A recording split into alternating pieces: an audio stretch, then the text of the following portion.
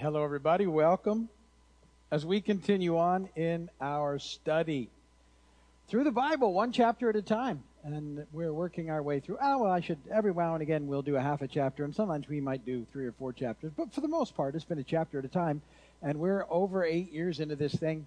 And we've done all of the New Testament, and we're working our way through the Old Testament, and we've done good. You finished with me Genesis, Exodus, and Leviticus. We wrapped up Leviticus last week, so that's good stuff. And this week we're going to start working through Numbers. And Numbers is a fascinating book in the Old Testament. And yet, a lot of people are discouraged just by the name of the book.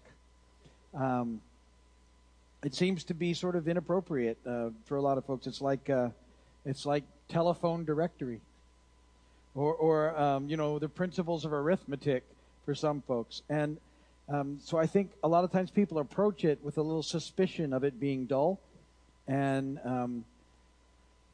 it's a challenge. Let's put it that way. But it's a worthy challenge, because you shouldn't give up on reading Numbers, although I would say a lot of people start with reading Numbers and make it through, if they push hard, the first 5 chapters, and then they're done and they don't go back.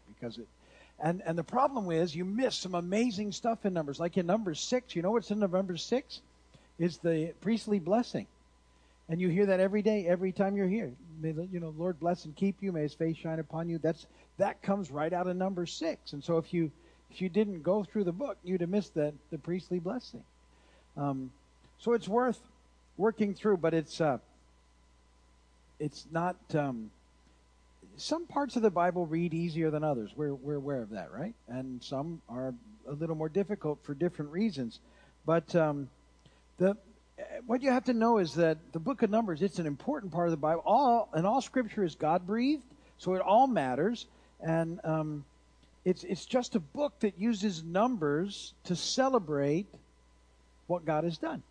And so in those numbers is his praise. And you just have to see that. So that's what's taking place as you read through the book of Numbers. The first 10 chapters really sort of start talking about God organizing his people to head to the promised land. And so we're going to be looking at that on this journey. And with that said, let me just go ahead and read Numbers 1. There's 54 verses. There's a lot of names and a lot of numbers. And so when I don't know a name, how to pronounce it, I just make it up. Just so you know. And feel free. So if you hear the same name twice and I'd say it differently, because I don't remember how I said it the first time. And I encourage that for you when you're reading it. Don't get stuck on the names, because it'll make it even longer to read. All right? But let's dig in. We'll talk about it on the other side, and I think it's all really good stuff. Numbers 1, verse 1 and following. The Lord spoke to Moses in the tent of meeting in the desert of Sinai on the first day of the 2nd month of the 2nd year after the Israelites came out of Egypt. So they've been out now for a little while. He says, take a census of the whole Israelite community by their clans and families, lifting every man by name, one by one. Pretty significant task. You and Aaron are to number by their divisions all the men in Israel 20 years old or more who are able to serve in the army. One man from each tribe, each the head of his family, is to help you. These are the names of the men who are to assist you. From Reuben, Eliezer, son of Shedeur. From Simeon, Shelumiel, son of Zurishaddai. From Judah, Nashon, son of Aminadab. From Issachar, Nethanel, son of Zuar. From Zebulun, Eliab, son of Helon. From the sons of Joseph, from Ephraim, Elishama, son of Ammihud. And from Manasseh, Gamaliel, son of Peduzur. From Benjamin, Abidan, son of Gideoni. And from Dan, Ahiezer, son of Ammishaddai. From Asher, Pagiel, son of Okran. And from Gad, Eliasaph, son of Duel. And from Naphtali, Ahira, son of Enan. These were the men appointed from the community, the leaders of their ancestral tribes. They were the heads of the clans of Israel. Moses and Aaron took these men whose names had been given, and they called the whole community together on the first day of the 2nd month. And the people indicated their ancestry by their clans and families. And the men 20 years old or more were listed by name one by one, as the Lord commanded Moses. And so he counted them in the desert of Sinai. From the descendant of Reuben, the firstborn son of Israel, all the men 20 years old or more who were able to serve in the army were listed by name, one by one, according to the records of their clans and families. The number from the tribe of Reuben was 46,500. From the descendants of Simeon, all the men 20 years old or more who were able to serve in the army were counted and listed by name, one by one, according to the records of their clans and families, and the number from the tribe of Simeon was 59,300. From the descendants of Gad, all the men 20 years old or more who were able to serve in the army were listed by name according to the records of their clans and families.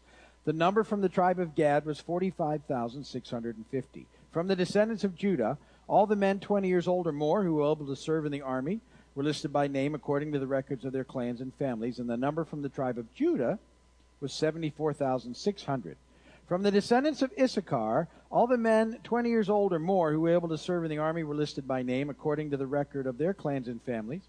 The number from the tribe of Issachar was 54,400.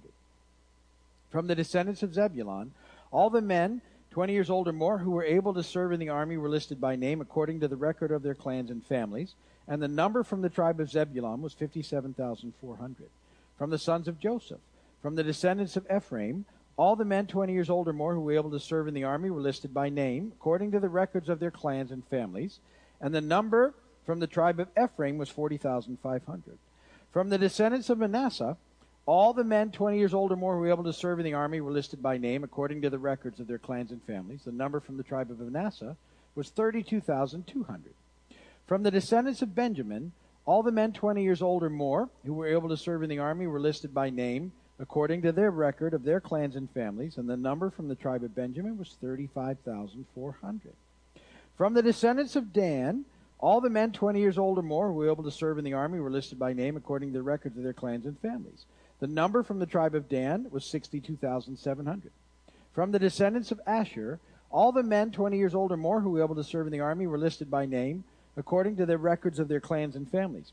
The number from the tribe of Asher was 41,500. From the descendants of Naphtali, all the men 20 years old or more who were able to serve in the army were listed by name according to the records of their clans and families. The number from the tribe of Naphtali was 53,400. These were the men counted by Moses and Aaron and the 12 leaders of Israel, each one representing his family. All the Israelites, 20 years old or more, who were able to serve in Israel's army were counted according to their families, and the total number was 603,550. The families of the tribe of Levi, however, were not counted along with the others. The Lord had said to Moses, "You must not count the tribe of Levi or include them in the census of the other Israelites. Instead, appoint the Levites to be in charge of the tabernacle of the testimony, over all its furnishings and everything belonging to it. They're to carry the tabernacle, all its furnishings. They're to take care of it and camp around it. Whenever the tabernacle is to move, the Levites are to take it down. Whenever the tabernacle is to be set up, the Levites shall do it. Anyone else who goes near it shall be put to death. The Israelites are to put up their tents by divisions, each man in his own camp under his own standard. The Levites, however, are to set up their tents around the tabernacle of the testimony, so that wrath will not fall on the Israelite community. The Levites are to be responsible for the care of the tabernacle of the testimony. And the Israelites did all this just as the Lord commanded Moses. Blessed be the word of the Lord." So, that's Numbers chapter 1. That's not so bad. And actually, it's very fascinating, because what's happening is that God is organizing his people and mobilizing them for the march to the promised land. Now, the promised land, and so how you need to think of this as you're reading it, is it's the great hope of all believers. And as we sort of march through this world, we're to be pressing on to the promised land of God. And the promised land is that hope that he's given us. It has at least, two meanings. It means conquest, it means rest, it means conquering all the enemies, the trials, and the temptations of this life. It also means a spiritual rest, learning to rest in God, being free from all of the guilt and the anxiety and the loneliness and the emptiness and the sin and the shame that this world has and the enemy tries to pile on us. And it means being victorious then over the enemies of life and then entering into rest, the rest of God. It's also, it means the promise of heaven, living forever in the eternal presence of God in the new heavens and earth.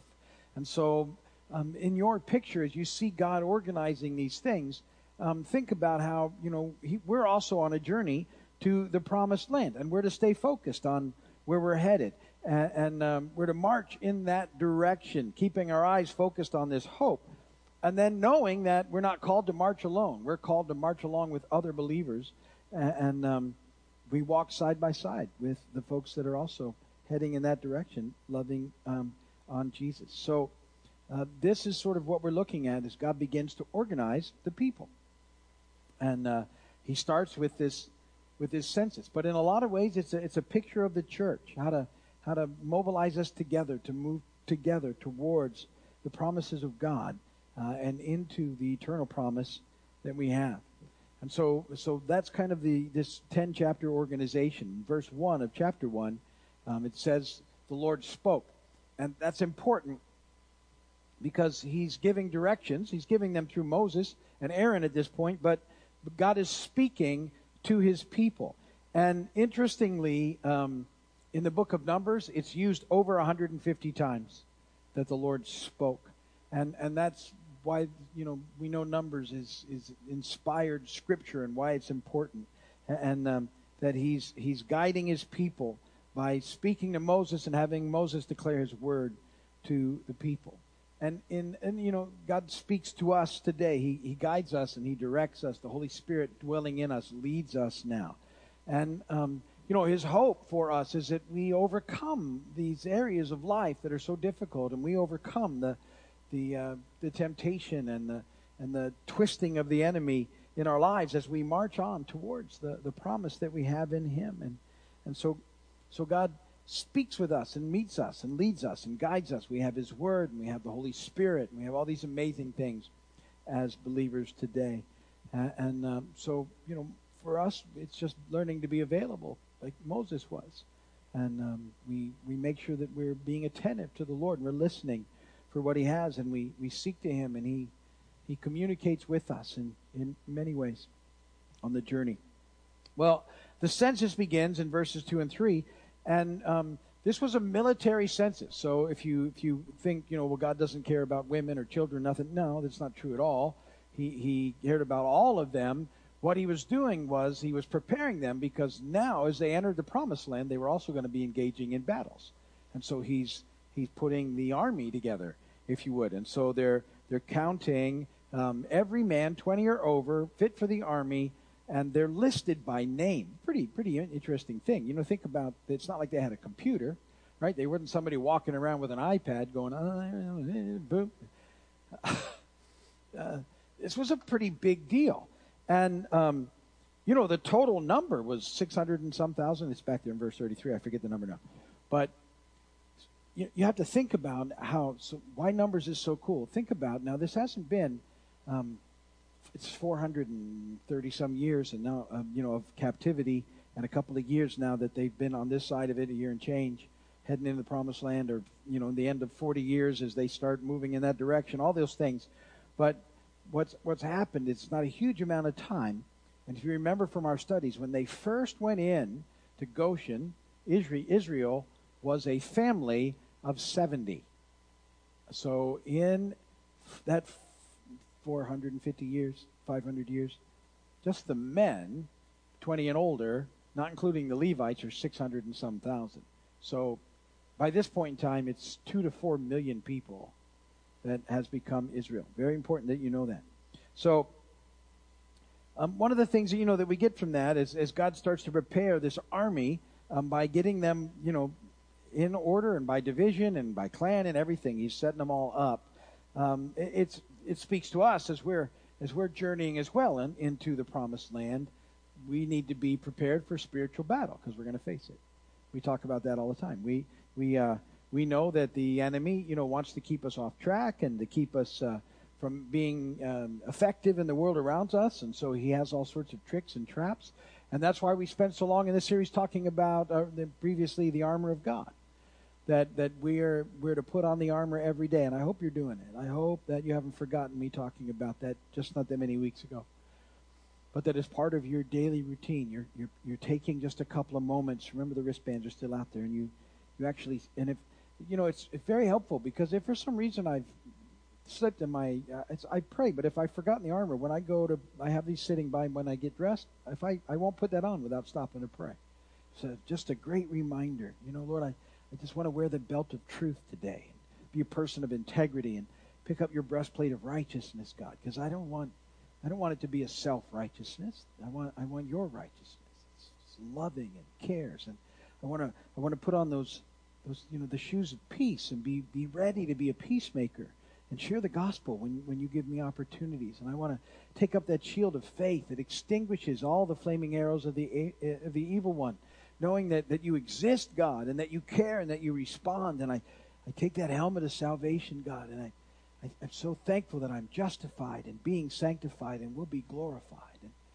And Lord, I take the sword of the Spirit, the Word of God, and having done all to stand, God, I just want to stand in you today, make a difference for you, and be prepared for whatever you have for me.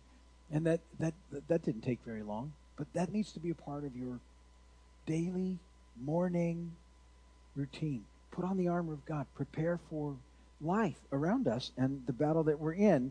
And he's preparing his people for the battle that they will engage in, battle after battle after battle, as they go into the promised land. Then verses 4 through 16, the leaders are sort of appointed over each little tribe, and they would help Moses on this journey. So in effect, they were going to help him get this army ready to go. And in a group like that, there always needs to be some people that are leading and willing to step up and do some of the stuff that happens and guide folks that need to have guidance. And then in verse 17 through 46, really the census starts to take place, and the men that were able to fight were listed tribe by tribe, all of them listed in a register by name, which identified him as part of that particular tribe. Now, this was going to be really important when they got to the promised land, because you know what happens when they get to the promised land is all the land that God has promised them is given out to all of these tribes, to all of these clans, to all of these families, and everybody gets a chunk of land. And they're all listed, see? And he's gone and he's listed them, and it was going to be critical for them to know their lineage and their ancestry, that they could trace it back. One of the amazing things that we have, so sometimes when you start reading those genealogies, that aren't very interesting, it's pretty easy to skip the genealogy when you get to them. Then so-and-so begat so-and-so, and then so-and-so begat so-and-so. You know what I'm talking about? But it's amazing that they took such good records that we can actually, so that we have the genealogy of Jesus that we needed to have to know that he was the Messiah. It was kept in record form for us, or else we wouldn't have known. But throughout this period of history, because of the crimson thread of redemption, we can see it's tracked for us, this lineage. And so all these records are being kept way back then. And this was, important to know who they were, but to be linked into their ancestry so we know where they were coming from, the tribes, and it prepared them for the battle. And so 603,550. So now the population between 2 and 4 million. And think if I said going in it was 70, but think even back further. That was at the end of Genesis, to the promise that God gives Abraham when he hasn't even had children yet, and is old and doesn't think he's that he's gonna bless Abraham with a great nation of people. How about that? So there's a couple of million folks right there. Not that it ended there, but that's a pretty big chunk, right? That he was going to send through the descendants of Abraham, the promised seed of the Messiah, the Savior of the world, and we know that happened, but because of the lineage was there, and he would use Abraham's descendants to bless the world, and so that's certainly what they were called to, and so out of those things, there's a few things there's a sort of a picture in that recording of their names, because it was going to be important for their inheritance. Okay, so for believers now, what we have is the book of life. And it's important that your name is written in the book of life, the Lamb's book of life, as it says in Revelation, and your name is written in the book when you get saved. That's how that works. When you give your life to Jesus, your name is in the book. And all that really matters at the end of things is that your name is in the book. Everything else is that's the big one. That your name is in the book of life. And so, that's how we know we're going to reach, the promised land. Every true believer is written in the book of life. In Luke 10, it says, the disciples went out and things were going on, and demons were being, cast out and everything. And Jesus said, listen, don't rejoice in that, but rejoice because your names are written in heaven. So there's something that, about our inheritance that we can get as a picture of what was going on there. Also, what we get out of all that is all of us are called into the army, as I was talking about earlier. And we're going to be a part of this army that God has put together as we march on together towards the promised land. And we're going to, the way that we do battle primarily now against the enemy is we're getting people out of darkness into light. And that's how we overcome him. And that's light overcomes the darkness. And so we're working on that. And that the other thing, you can see from that is the faithfulness of God. That God's promised these things and he fulfills his promises. God's faithful to his promise, and that's important for us to know on the journey. And then those last verses, 47 through 54, it's about the Levites, and the Levites weren't counted in the army. They weren't going to engage in the battle the way everyone else did. What they were going to do is they were going to be responsible for the tabernacle, which was a big deal. We spent the entire book of Exodus and big chunks of Leviticus talking about the tabernacle and how it was going to be done. Well, the Levites were given the responsibility of being the ones that would take care of the tabernacle. They were going to have to tear it down when they moved. They were going to set it right back up and make sure all the sacrifices started again. That wasn't going to be on the priests. That was going to be on the Levites. And so this was going to be taking place, and that was going to be their job, and that was their whole deal. They were going to camp around it, make sure it was safe from any sort of attack, or even from the people of Israel trying to bypass the rules and regulations, and they wouldn't have access. It was going to have to go through the Levites. And so here you have this neat picture, this start of God preparing his people to head to the promised land. Everybody's going to have a task. Everybody's going to be involved on this journey, and they were about to get underway on this whole sort of walk that they would have to go through to get to the promised land. So that's kind of how Numbers starts, and that's probably enough. That wasn't too painful.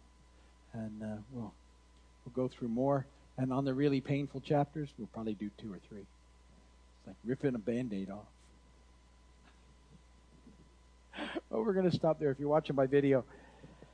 Thanks for doing that. Come and see us when you can. We'd love to have you. If you need prayer, go to the website. There's a prayer page. We will pray for you. And God bless you guys. We'll see you soon.